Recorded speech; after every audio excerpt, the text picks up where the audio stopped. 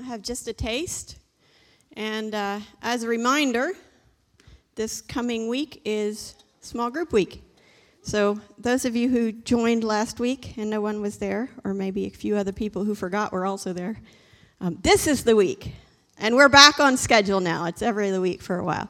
So this is the week, either Tuesday or Thursday. Join your group, and we're going to talk about the first all of the all making disciples of all. Last time we did who is welcome, and basically the answer to that is all. And then who is to be involved in making the all. This week we're going to talk about all. So my title for this, just a taste, is Let's Be an Orchestra, Not a One-Man Band. And so I have played in orchestras before, and so I'm going to use a little bit of that experience to share with you today some things about what it's like to be in an orchestra. I haven't ever been a one-man band. That's a little bit harder. Has anybody here ever done a one-man band type thing where you were, playing the clarinet and, I don't know, I saw somebody one time play the organ and sax at the same time, but really all they were doing was using their foot to play the pedals and playing the sax, so that doesn't really count. But give me the picture of the one-man band. You've probably seen something like this, and it's kind of fascinating. It's fun to watch, right? Because how are they doing that drum with their foot, and their elbows doing something, every part of their body, maybe a harmonica and, guitar. I don't know how they do it. I've never done it. It's fascinating to watch, but and it takes a lot of talent. That's this person doing this thing. I mean, really, wow. That's, rubbing your belly and patting your head is pretty easy compared to that. Everybody try that. Rub your belly and pat your head. Can you do it? I can't. Okay, well, that's like one-man band simplified. So if you're going to be, doing one thing with your foot and something else with your other foot and arms and elbows and everything. So it's fun to watch. It takes a lot of talent. One person is doing everything, and that's what's impressive about it. But if you've ever heard a one-man band, they don't sound very good. They're kind of out of tune and a little bit off. But the one person is in control of everything, so they can, if they get off a little bit, it doesn't matter. But that's still, they're off, right? Even if the musician, the one-man bander, say this guy is a virtuoso on the guitar, he's really good at the guitar, his guitar is not even going to sound as good because he's distracted by the cymbals and the drums and the whatever else. He's got some kind of wind instrument there, and I don't know. It's just crazy. He's distracted from the things he does do well by all this other stuff he has to do, and you can't be good at everything, right? So a lot of churches, the traditional model of the church even, is like this one-man band. The pastor or the pastoral team, the staff, whatever you want to call it, but often it's just one person, really, that everything is hanging off of, like this gentleman here. So the pastor, some people think the pastor has nothing to do. What do you do with all your free time? It's kind of like somebody asked my dad when he was pastor in a very, very small church, what do you do with all the extra money? It's like, really? Extra and money don't go together when you have... Anyway, so the pastor, here are a few of the things the pastor is expected to do. And everything on this list, I think you would expect your pastor to do. Sermon prep, they can't just get up here and blather, right? They have to be good in the word. Hospital visits, they have to handle the finances. So it's basically, small business type thing. All the legal stuff, all the banking stuff. Funerals, you got to have funerals, right? Weddings, well, that's the pastor's job. Teaching, praying, well, they got to be prayed up. I don't know when they're supposed to be doing that praying, maybe, I don't know. pastoral counseling, unclogging toilets, facilities management. Pastor, there's a clogged toilet. Well, okay. Okay, I'll shut up. Phone calls to those who have been missing. Those are just a few examples of the things that this pastor is expected to do, right?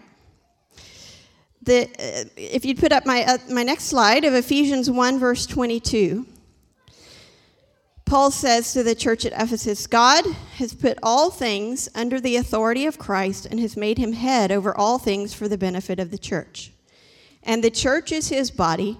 It is made full and complete by Christ, who fills all things everywhere with himself. So the church is the body, and Christ is the head of the body. That's in another verse that I'll read in a little bit. So give me my next image, which is of an orchestra. And this is much more, and of course it's an analogy, and it can only go so far, I understand. But Jesus used analogies too, right? He called them parables, or we call them parables. And this is much more like the church should be, with God as the conductor. Okay? The Word or the Bible is the music. We all should be watching the music. And if you get off in the music, which always happens to everybody, you have 52 measures of where you're not playing anything and you're sitting there counting the whole time, and you get off somewhere, you can look at the conductor for your cue. And the conductor, he or she, will give you your cue and tell you when to come in. And the conductor tells you, if you've ever watched a conductor, it looks like they're just waving their hands around, but they're really, really not. There's a pattern to their 1, 2, 3, 4, or 1, 2, how many ever beats, they're keeping everybody on. And you have to know how to read the conductor. But if you know how to read the conductor, you can tell exactly where you should be in the music. And he keeps everybody together. He or she keeps everybody on the same beat. You're not going to be, if you watch the conductor, you're not going to be on 4 when everybody else is on 1. It's going to go together. The conductor will tell you, to get big or to get small.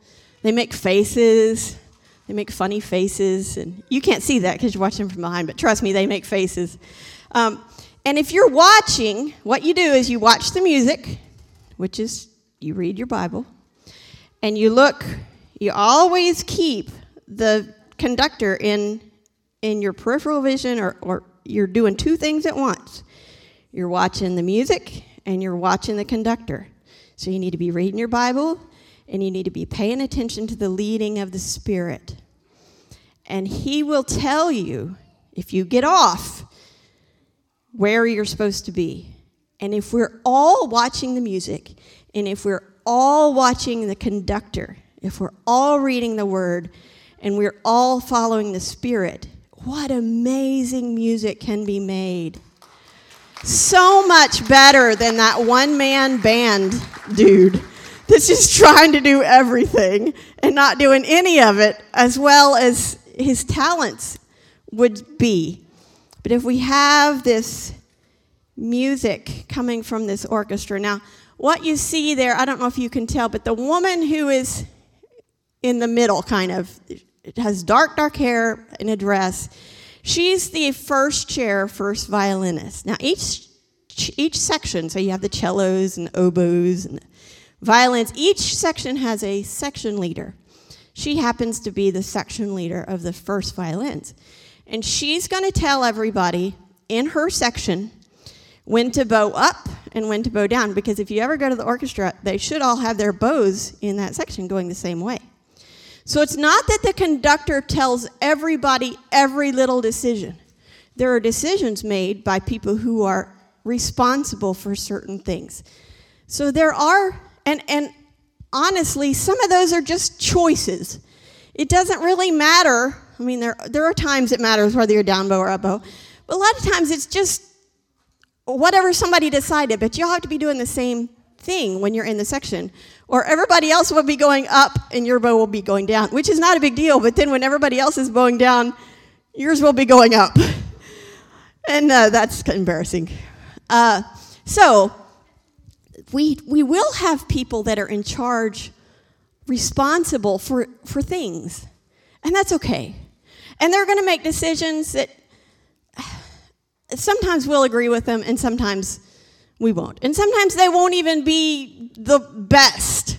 But somebody has to make a decision. So we say, okay, first chair is going to do that. Could be last chair, but that's not what's been chosen. So don't be surprised if in our orchestra, sometimes somebody will be responsible for something. And they'll make a choice, and you can agree with it or not. And if you don't like their bowing, you can go to them and say, why did you do this? Or I don't really like this. Do we have to have it this way? And that's okay. But that person might say, you know what? I like it the way it was, or it's going to be too much confusion to change it. So that's okay. Because if we all have the same music and we're all watching the conductor, the music we can make will be so much better and so much more precise and effective than this one-man band.